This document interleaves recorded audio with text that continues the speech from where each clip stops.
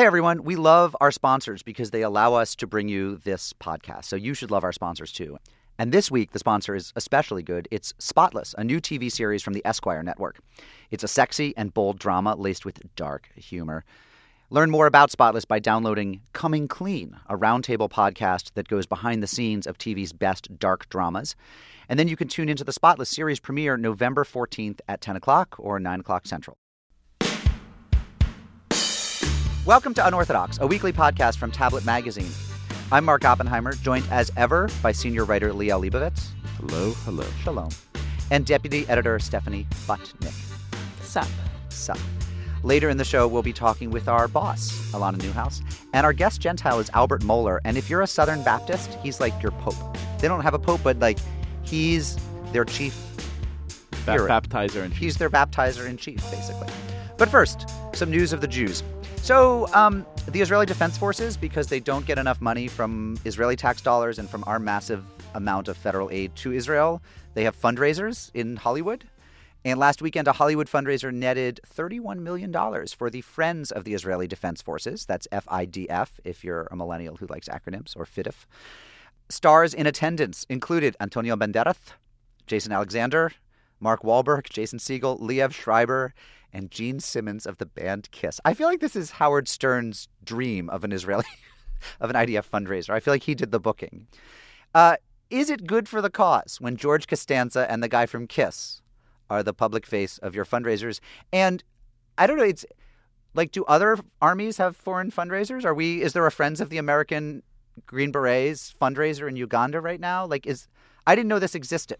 Starring some of their greatest entertainers and movie stars. Yeah. Starring Akon. Where's he from again?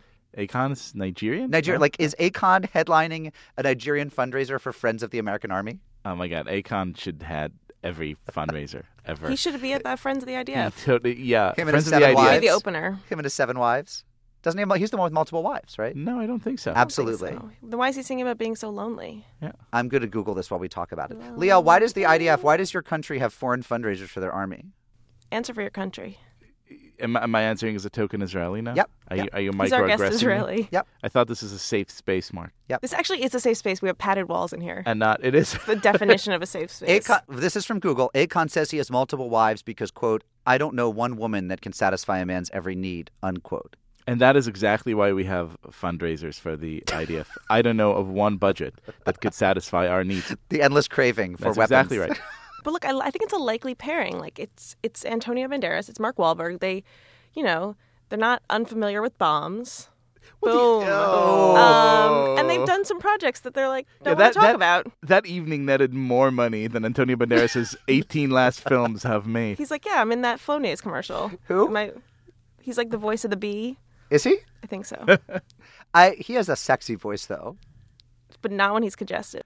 So the amazing thing is that all these guys who played tough guys in the movies are there to raise funds for people actually tough guys. For really tough guys. I am Thoro. I could spell the letter D with my sword. And this Israeli guy's like, I am Avi. I could shoot a guy from 8 miles with my gun. Like, what are you talking about? It's amazing. I could kill you with my pinky right kill now. you with my But eyes. they're like, wait, the guy from Seinfeld. Cool. I mean, the most exciting person there, let's be real, was Jason Segel, my Yes. Bashert. Is he your Bashert? Yeah, I like to think so. Does Ben, Yeah. your boyfriend, know that? He's totally on board. This is on your He's list his of, Bashert of, also. of people you're allowed to sleep with impunity? No, I mean, I wouldn't really. It's more like of a spiritual thing. They're not- It's not more of a- physical. Okay, They're not that's far fair enough along in their cohabitation that they've made that list yet. That's a sort I of brought like... this on myself. I did say Yeah, it you first. did. So You You brought and your him? wife have, though. Absolutely. She gets Atul Gawande, and I get Natalie Portman. She gets Atul Gawande. she gets Akon. She's a nerd. Listeners, you have now got more insight into the Oppenheimer, sexual psychodynamics than you ever probably did. But the funny thing is, I like- dress up as I put on a stethoscope and Indian blackface and read New Yorker articles to her, and she dresses up as Queen Amidala.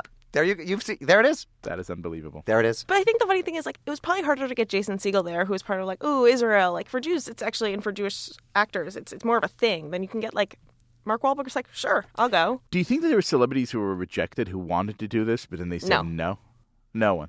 Like the other guy in Kiss. I want to go back didn't get to come. So your point was interesting, right? It's actually a little more vexed if you're Jewish. I think Because you're you're is- doubling down as a Jewy actor. Yeah, I know. As Natalie Portman says, but they should all be doing it. But it's fraught. Liel, you were at the Chabad conference. I was. Right? So Chabad, this is a public service announcement for Gentiles and for many, many Jews who don't know who those guys are, who stand on the corner in many metropolitan areas and on college campuses and say, "Are you Jewish? Are you Jewish?" And racially profile you. And racially profile you. And if you look a little Jewy, or even if you don't, if it's a slow hour, they'll say, "Are you Jewish? Are you Jewish?" And then if you say yes, they ask you to put on tefillin, little prayer boxes, or Not they if you're a lady. Well, then they give you Shabbos candles, right? And say, So you can light them for your family. So you can light them for your family. But anyway, they are these worldwide emissaries. They go out and try to return lapsed Jews to the fold wherever you go. That's not what they do. Wait a second. That's among the things they do. And we love them for it. And they have a big conference in Manhattan? Brooklyn, where how many is it? It's like all thousands of them who have gone out to the far corners of the earth to reach lapsed Jews or to provide Jewish life for Jews in the diaspora, come in and party once a year.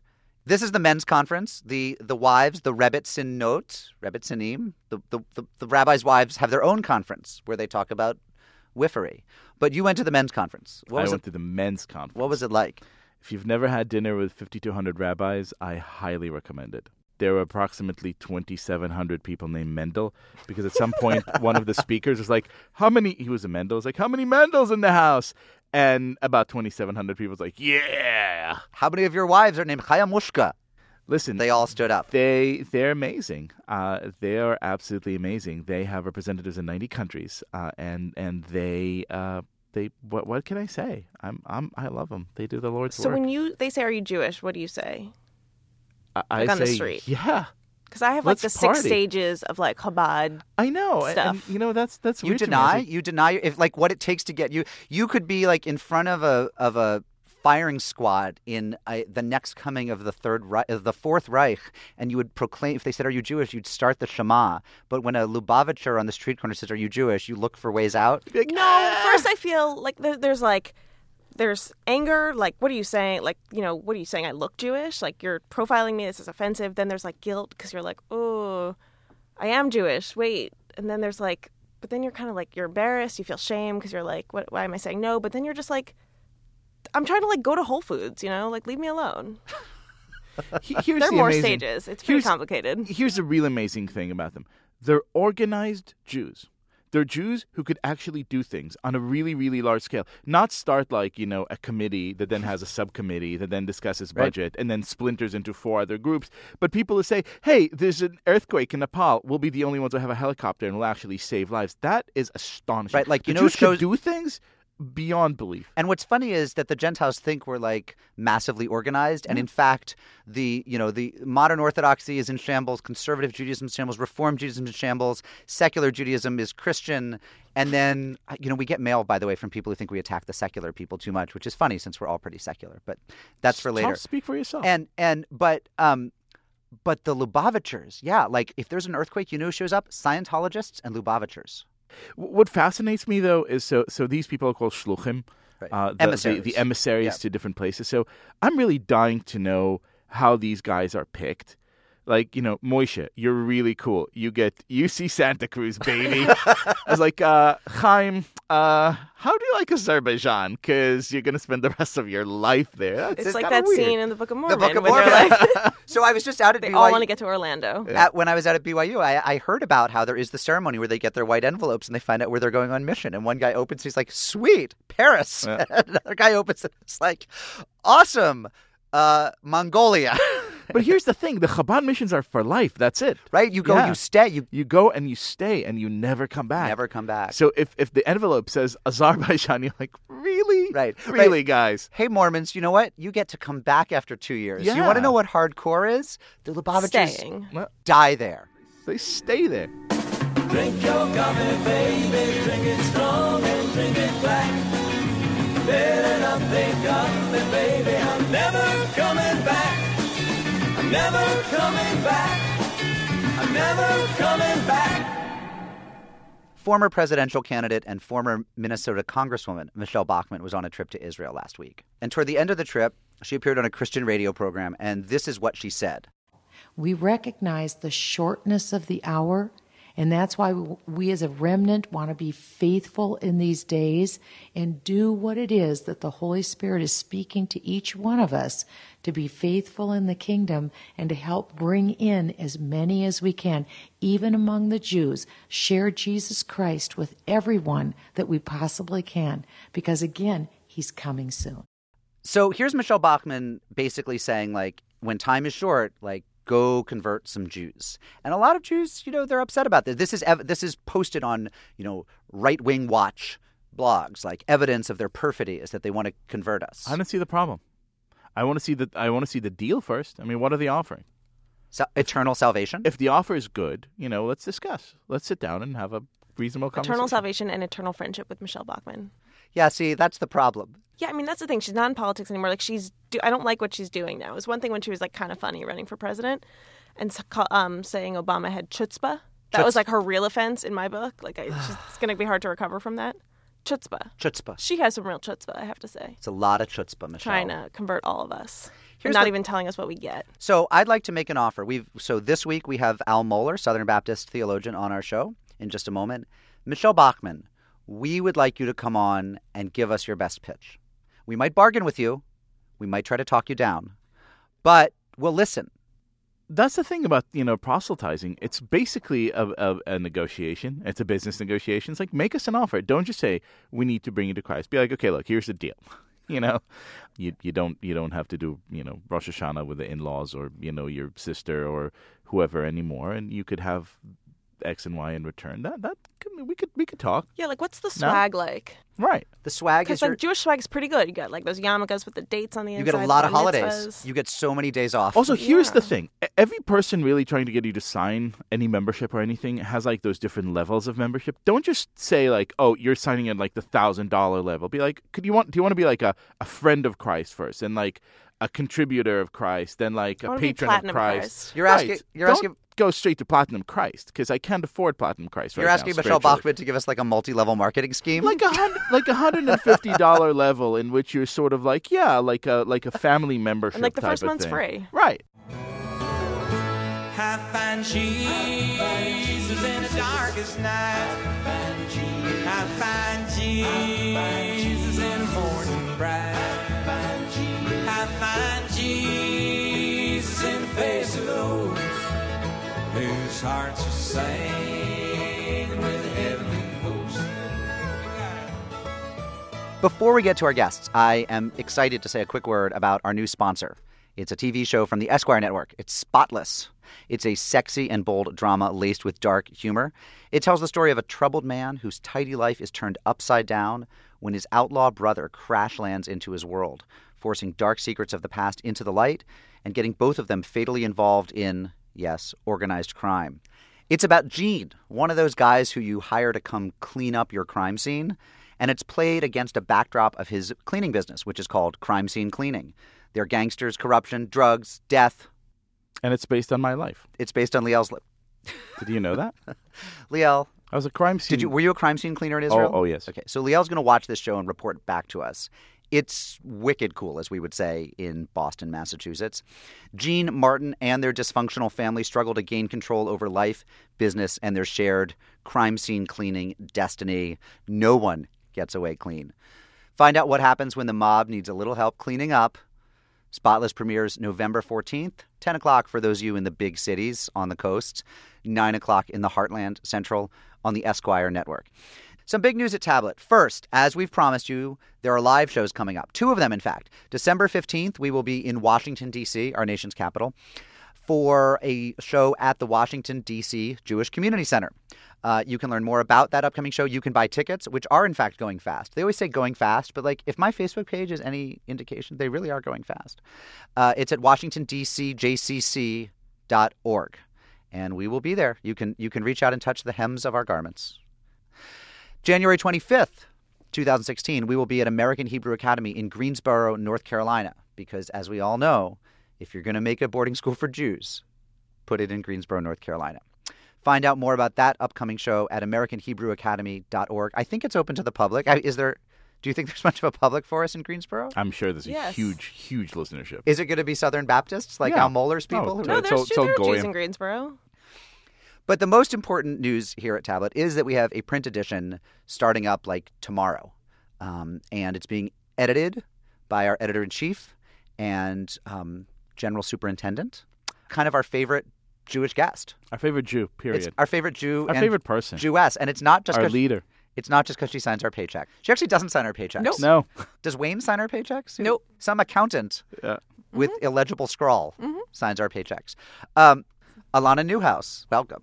Thank you so much for having me. This is her first time on Unorthodox. She lets us out of the office to come do this. She has no idea what we do. What are you talking about? I'm completely honored that I get to be on Unorthodox. I finally got asked to be on the podcast. You've made it. It took a while. It did take a while. Actually, it did take a while, and I had to do an enormous project in order to get on here. So what's the project? Okay, so we are a website with like 50 billion unique visitors a month.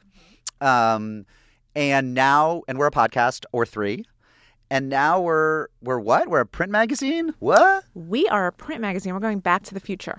I believe that print has real potential, particularly for small audiences. And we have that's a great pitch for a magazine. It really is. It's terrific. But now I have this theory, which I kind of lay out in my editor's letter, that small magazines used to be like cocktail parties. They were for a small audience, for a particular audience, and they prided themselves on specificity. It was okay to actually speak to a particular audience and not want to be read by millions of people. And as a result, you could speak more. I don't want to say you could speak more candidly, but I will say that you could engage with topics that were a little bit more controversial in ways that maybe were used shorthand.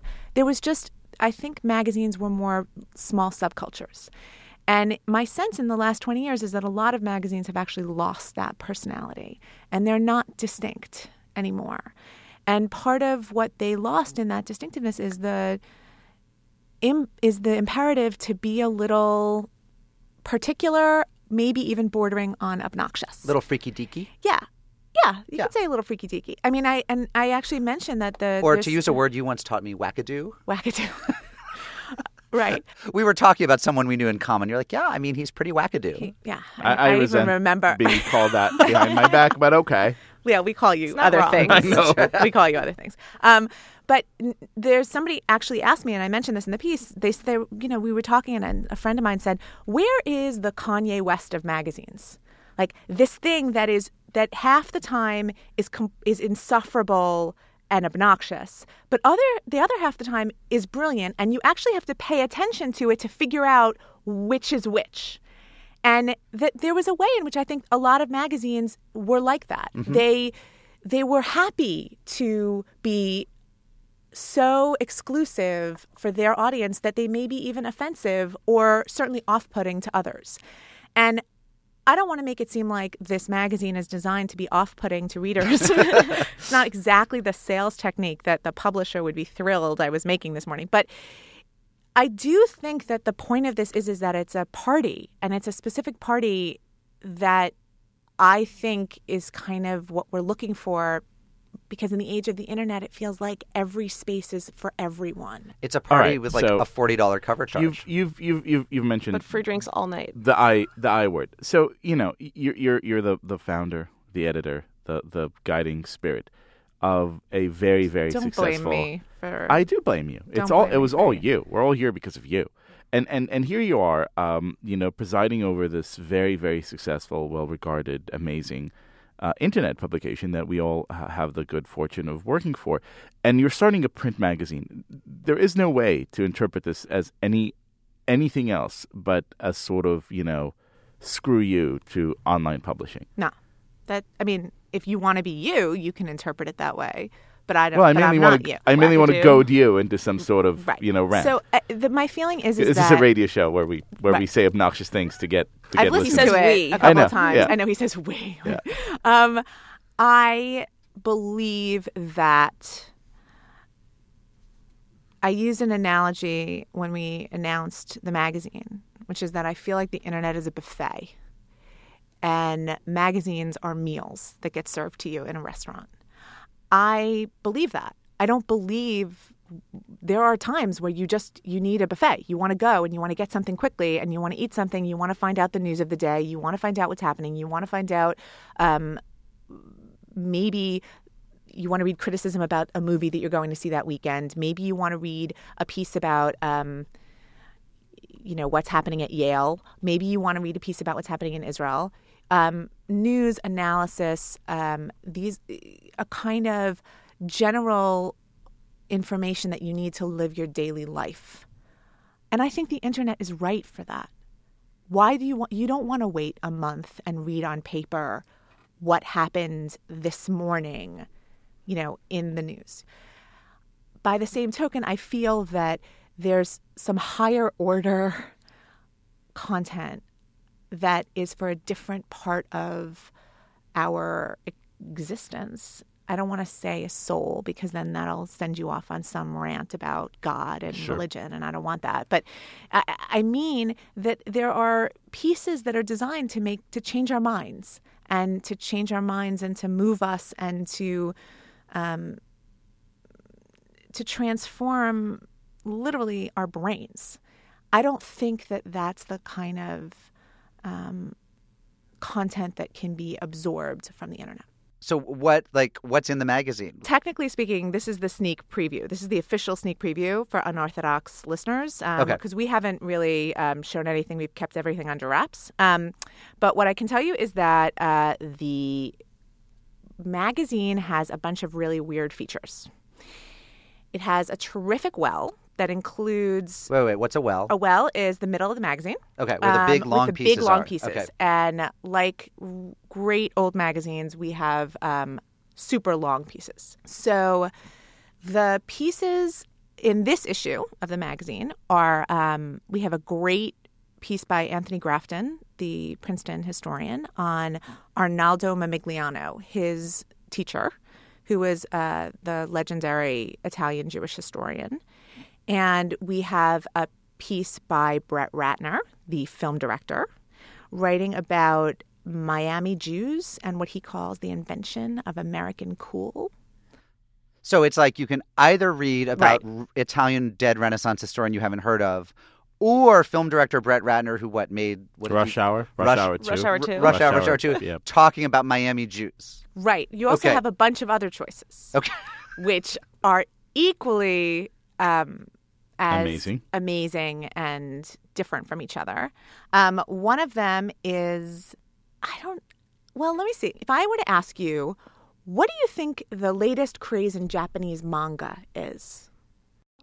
I would say grown-ups don't read comics, but Liel does. But you'd be wrong. Right. Liel, what would you say? Well, I would say Holocaust-themed entertainment, of course. But that's my answer to everything. It doesn't really count. Well, the really fascinating thing is that there is a craze in Japanese manga for Anne Frank. Now, part of that is because Japanese culture is just particularly fascinated by adolescent girls, right? And the notion of a story that's essentially about a girl becoming a woman and becoming independent is just like incredibly interesting to them.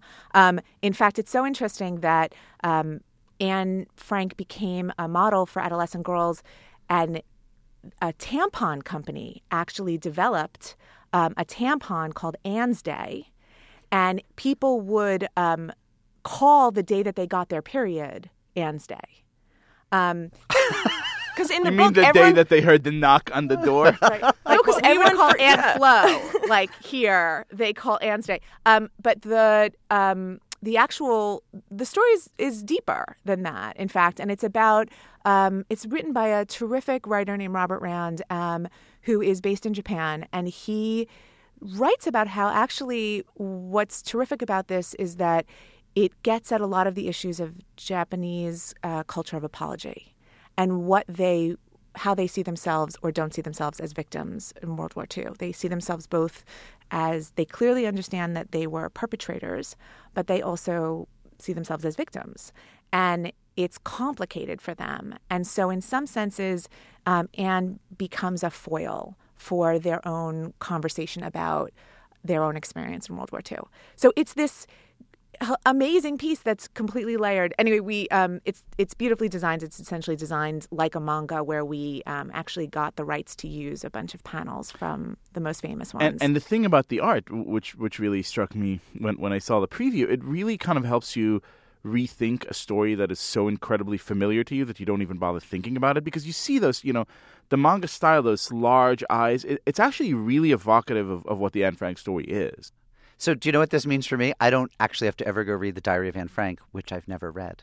You've never read it? Get out of this room. Because I have the manga version coming out in Tablet Magazine's print edition. I remember in college, one of my friends who was, I forget where she was from, but she was super waspy, and she said to me, she was like in a history class, and she's like, she was reading some book about the Holocaust, and she was like, Stephanie, this was really bad. And I was like, bitch, please. Like, what? And I couldn't even talk to her, and I knew she really wanted me to be like, yes, you're right, it was really bad. I'm so glad you're reading about it now as like a 20-year-old. # Duke University moments. This was like before Twitter. Oh, sorry. By 6 months. Damn. So if people want to subscribe to, first of all, I tried to get everyone to call the print version tablet, and I feel like there was no buy-in there. Could we start that now? No, we can't. Could we? Absolutely not. Alana? Yes, sure. Okay. So if people want to... Then we're going to go to Target after this. Yeah. So if people want to subscribe to Tablet, the print magazine, how do they do it? You can text the word tablet, TABLET, to 66866, and it will send back the link for subscription information. I had no idea. That's how you do it? We're in the future now. We are in the future. All right, well, Alana Newhouse, editor-in-chief of Tablet and tabletmag.com.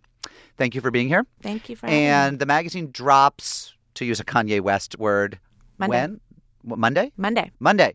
So, yeah. So you're hearing this on Thursday, and... There's still time to subscribe. There's always time. Yeah, I know. But you could text it right now. You could text it right now. You could be texting right as we speak. Hit pause and go text tablet.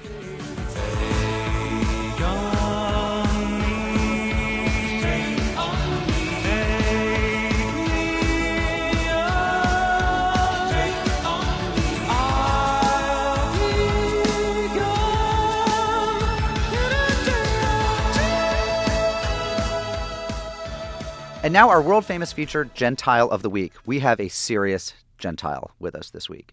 Albert Mohler is president of Southern Baptist Theological Seminary. He's the author of the book We Cannot Be Silent and the podcast Thinking in Public, which I was a guest on. And if you want to hear him in his really serious, slightly playful, but pretty serious Protestant, evangelical, Gentile mode, go listen to Thinking in Public, which is a really long and serious podcast, and it's where smart evangelicals go to query smart Jews like me. But Al, first of all, welcome on our show. Thank you, Mark. It's great to be with you. I have to warn you that not only is this podcast shorter, but it's substantially less serious and reverent than yours. Is that okay? I'm glad to join with you. It'll be fun. All right. Yeah, we're dumb, but we're fun. So meet my friends Liel and Stephanie.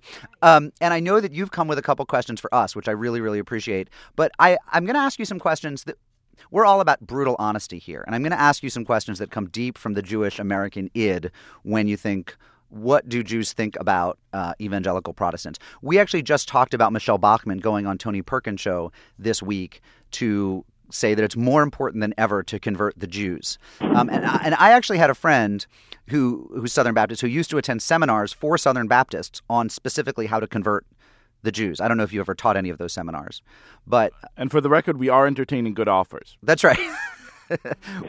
we are convertible. So how important is it to convert the Jews? Is there a special door prize at heaven if you've made a lot of Jewish converts? No, that's a fair question, Mark. There's no door prize, but the Apostle Paul tells us that the gospel was sent to the Jew first and also to the Greek or to the Gentile, and there is a priority there. And there ought to be on the part of any Christian a sense of humility, as the Apostle Paul says. The promises were originally given to Israel. We are a wild branch grafted onto the olive tree.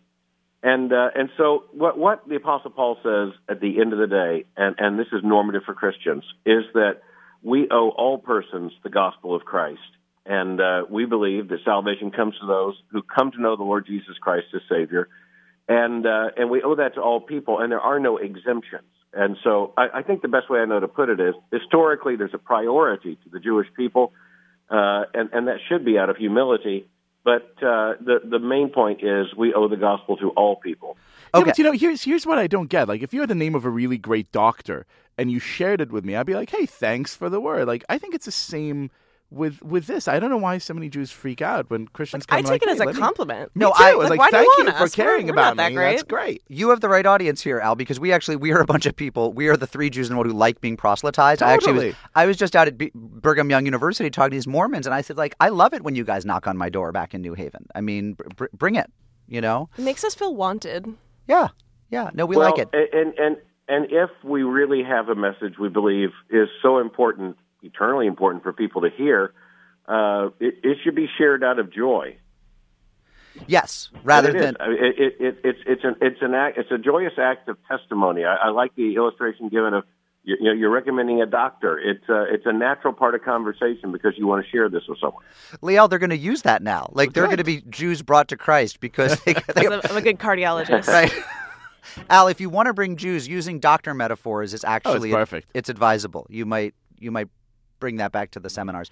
But note taken. Note taken. So now, and I'm being perfectly serious here, I realize this sounds like a cheap shot, but to be clear, in Southern Baptist theology, because there are different Christian theologies, but in Southern Baptist teaching, if Jews don't get baptized, will we, like anyone else not baptized, will we go to hell when we die? Well, first of all, in our theology, baptism is an act of obedience after salvation. It's not the act of salvation. So, okay. But you are right in the most important issue. Yes, we believe that anyone who does not come to faith in the Lord Jesus Christ will eventually face God's judgment without the righteousness of Christ. And so it's a heaven or hell issue here. Difficult to talk about because none of us deserves heaven. That's the whole point of the Christian gospel. Well, the whole idea of grace, I think, is such an incredibly powerful notion. I mean, I would imagine life with this notion that, someone gave you this great gift and now you're free to be as flawed as you can. I would really imagine that emotionally that makes a world of difference. I mean, for us, it really is all self-reliance and anxiety and relationship with this much more amorphous creator that we know we can never know.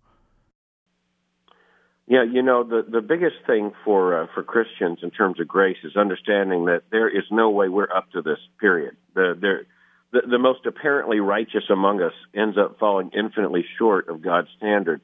And so grace is it, when we understand, and grace has a name, Jesus Christ. And so that explains what I think internally is the sweetness of the Christian faith in terms of a relationship with Christ, knowing that without him, we would be literally, actually without hope. Now, if someone listening hears this and believes that they want to learn more about your gospel, where would you advise them to go? I mean, is there a book or something, is what Mark is asking, where I could read about Jesus?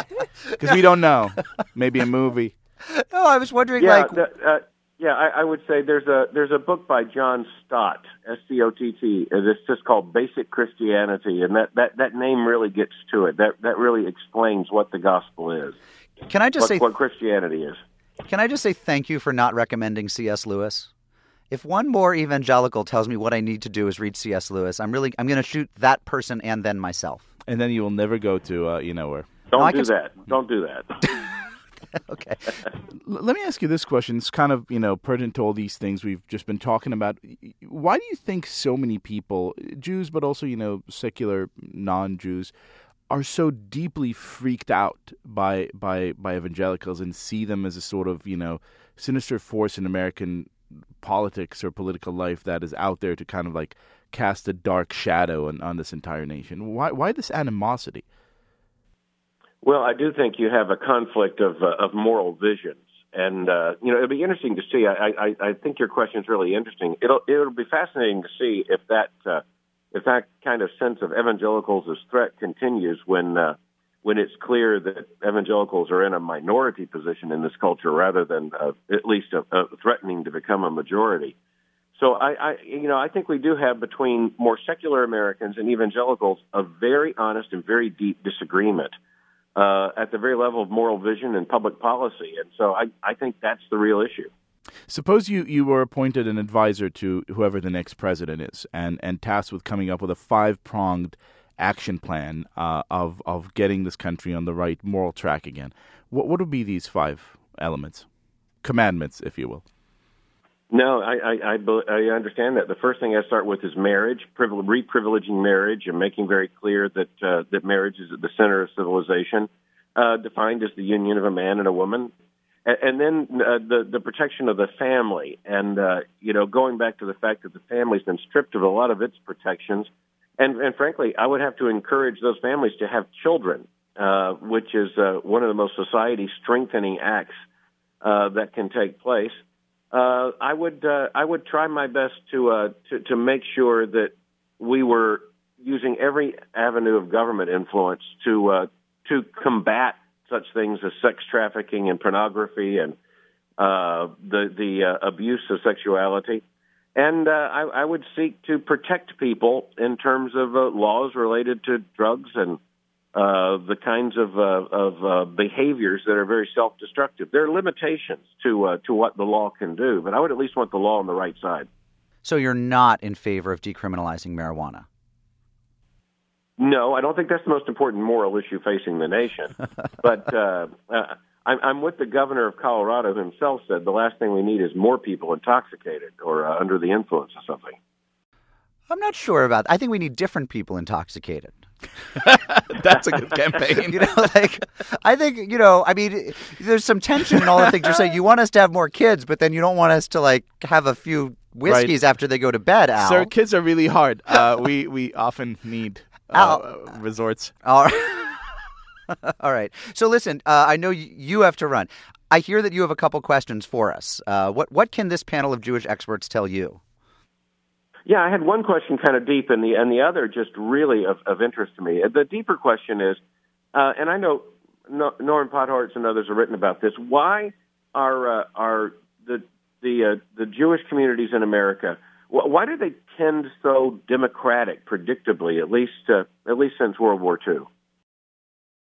Liel, do you want to take? You go first. I think we have some differing answers. My answer is that at this point in history, I really don't freaking know. Yeah, Liel's giving to Marco Rubio. So can we say that I know it's public record on the public airwaves? Why not? All right. I think on social issues, Jews just have aligned themselves throughout history with sort of more democratic causes. So that's where I always sort of imagined that hold being like a social issue thing.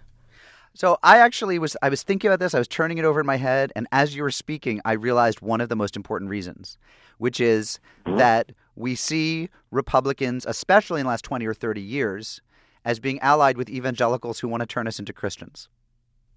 I want to take a theological... I think that's really... No, Liel, don't you think that's part of it? That a lot of Jews... They are wary of people who want to rob them of their Judaism, especially as we get less religious and our Judaism gets more attenuated. We get more concerned that our kids and our relatives are susceptible to evangelism. And evangelicals are Republicans, by and large. I think there's actually a theological component. I think that this notion of being a chosen people, but never really being told why you were chosen or what you were chosen to do, sort of has driven us through the centuries to this kind of, it's almost like a cosmic joke to have been chosen means spending eternity wondering what it means to have been chosen. And so it drives us to constantly not seek answers, but ask questions. And these questions frequently are about, issues of social justice and repairing the world and all these good things that we speak about incessantly and occasionally even do. Naturally or historically, that has often aligned itself with progressive causes. I am beginning to think, and I hope I'm right, that as the balance politically in this country shifts and as the, shall we say, kind of the political alignment is kind of in the mix, and when people are beginning to care more and more about stuff like, global affairs, about the rising tide of jihad, about the kind of global insecurity that has been wrought upon us, more and more Jews will change their minds. But we also, we have a bad history with people who we see as censorious. So when the current censoriousness seems to be against gay families and their children, the Mormon Church the other day, and I realize it's a vexed question whether they're evangelical Christians or not. I would say that the current censoriousness is against speech on college campuses by radical, rabid liberals at this point in time. you would. But when censoriousness is seen as the Republicans' bag, then Jews want no part of it. I mean, they don't. Historically, we actually don't like authority, right? And so some Christians have, in America, there's a kind of loose association of conservative Christians with wanting to influence the politics. I mean, how about that? I probably should have started there, right? Like, we don't really want an evangelical stamp on our government documents, politics, pledges, all those things. I honestly don't think that evangelicals want that either. I agree. Well, some do. But do we have an evangelical on the line who could address this? Someone we could ask. Instead of three Jews talking among themselves? I mean, Al, do you think this is a Christian nation? Well, I think it's inexplicable without Christian roots, but I don't expect the government itself to be a confessing entity. I'm not looking for the government to confess Christianity, but rather to honor religious liberty. That's a very different thing. But I agree with you. Religious liberty is. So, for example, like prayers at football games are pretty much the grossest things in the world to me. Like, football is this highly secular thing. It doesn't have much to do with God unless you take the belief that everything has to do with God, which is a permissible belief. But the idea that you especially football. Yeah, but the idea that you would turn this civic right into an opportunity in some cities for Christian prayer is perfectly good enough reason for Jews to run toward the Democratic Party. So maybe could we agree that that's Christian prayer is at football games bad idea, Al? No, I wouldn't say it's a bad idea. I wouldn't overblow its significance either way. I mean, understand that. I mean, my encouragement to you would be not to hear that as a threat, but as an honest community assessment of what they commonly want to say.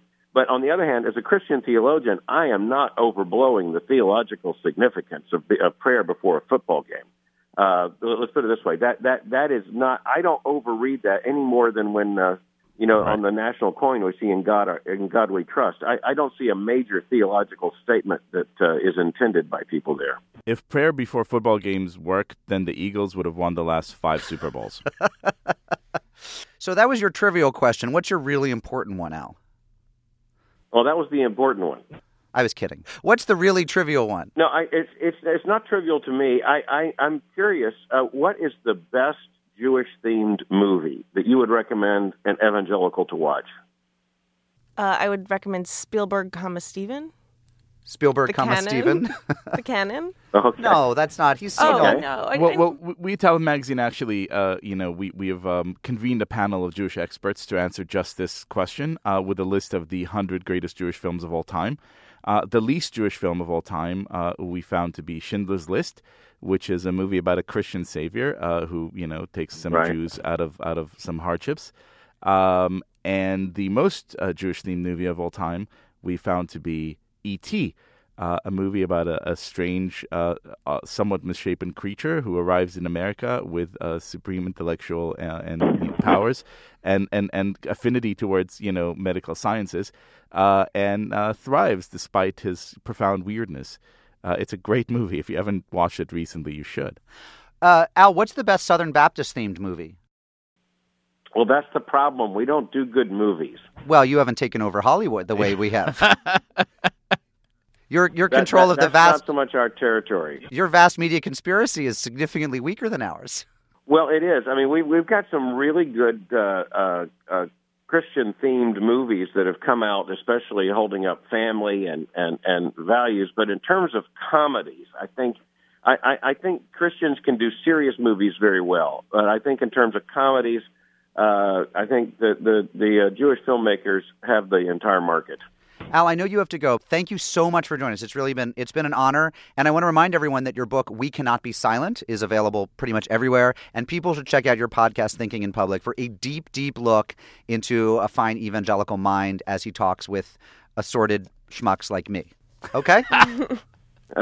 Thank you so much. It's been a lot of fun to talk with you guys. I really do appreciate the conversation. All right. Take care. Thanks so much, Al. Bye-bye.